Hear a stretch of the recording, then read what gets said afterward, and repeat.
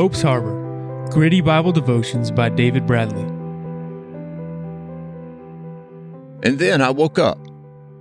Key verse is John 11:11.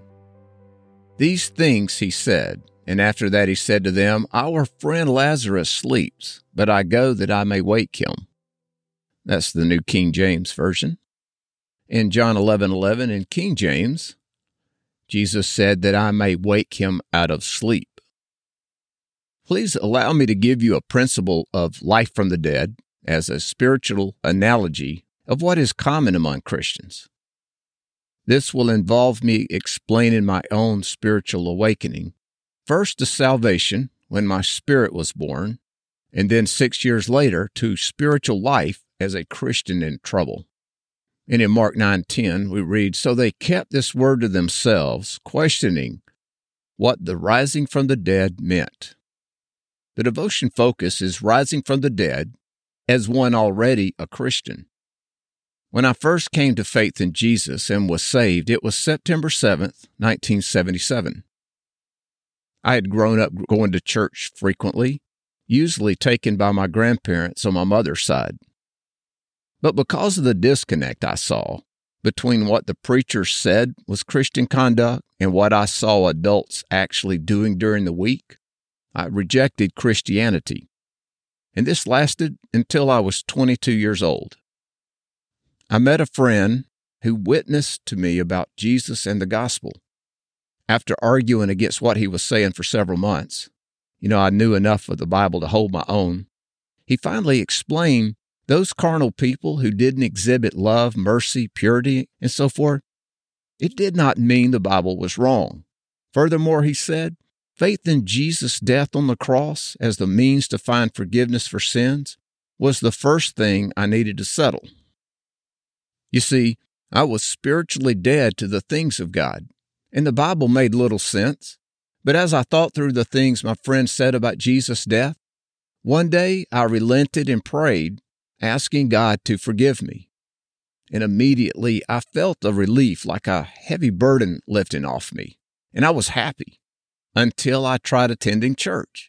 And there I saw the same carnal behavior, and as I would learn later, the same legalism at work. But I've visited several denominations, and the carnal behavior or legalism was always there. So I gave up trying to find a church. And since I couldn't understand what I was reading in the Bible, other than it being a historical account of long ago, I died to my newfound faith. Now, 6 years later, I encountered serious marital trouble, the kind that ripped my heart out. And my first thought was that it happened because I wasn't living for God.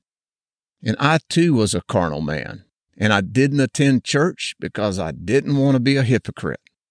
But no matter, at this time, I was convicted by God's Holy Spirit for the way I lived. I had a foul mouth. I would fight it an instant if someone crossed me, and I was angry and bitter most of the time.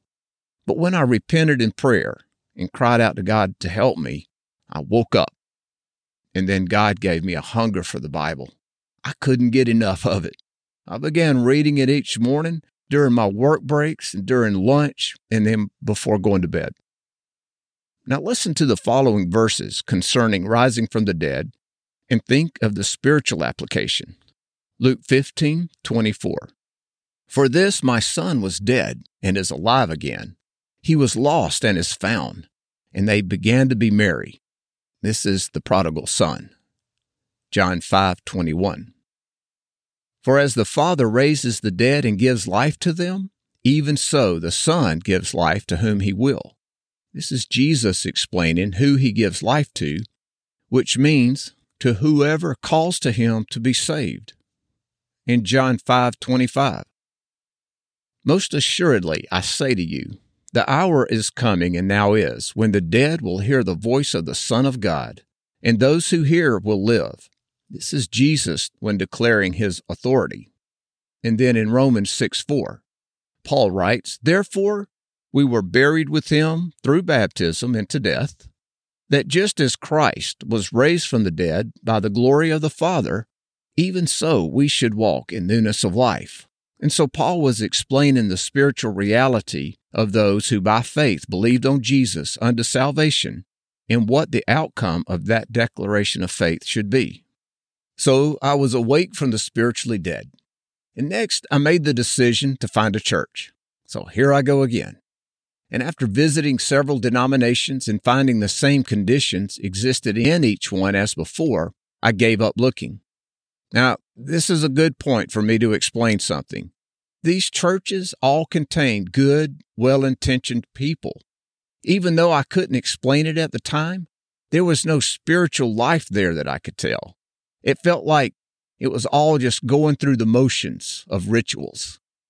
And the friend who led me to the Lord, when I told him of my disappointment and that I had given up looking for a church, he asked, what was it I was looking for? I told him I didn't know, but I believed somehow I would know when I saw it. Now, isn't that interesting? I knew next to nothing about spiritual life, but somehow knew I would recognize what I needed when I found it.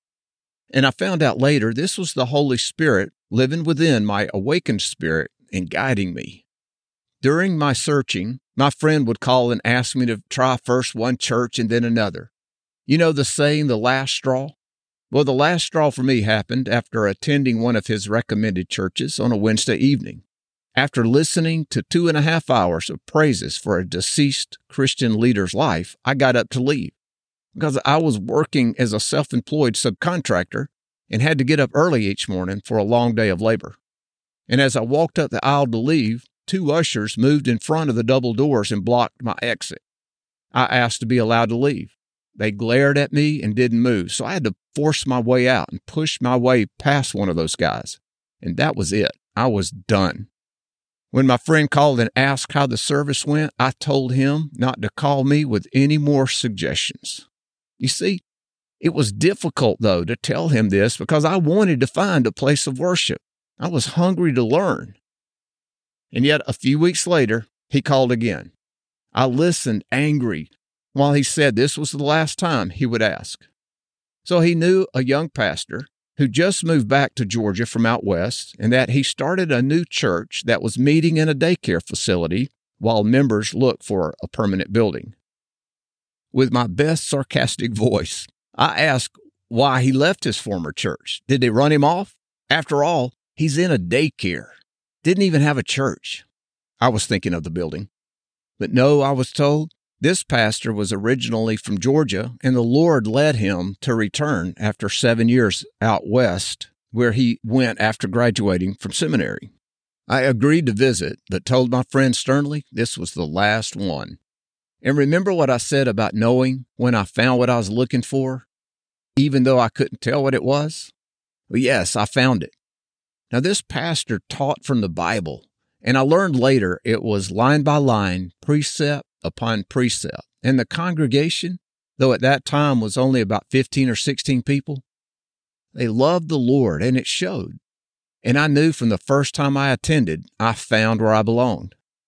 In my awakened spiritual state, I faithfully attended that church 3 times a week for nearly 10 years until I moved and then joined another congregation where the Bible was also taught and held in high esteem by the majority of members. Now, in summary, our spiritual state of being has eternal consequences.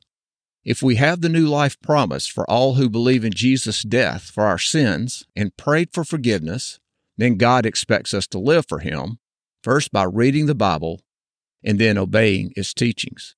These are the teachings of Jesus. And so if you feel spiritually dead, I plead with you to go to the Son of God and ask Him by His Holy Spirit to raise you from the dead, to wake you to the full life He promised in John 10:10. Listen to Him teaching. The thief comes not except to steal and to kill and to destroy.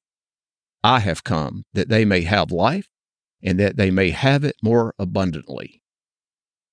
Now, the action to consider.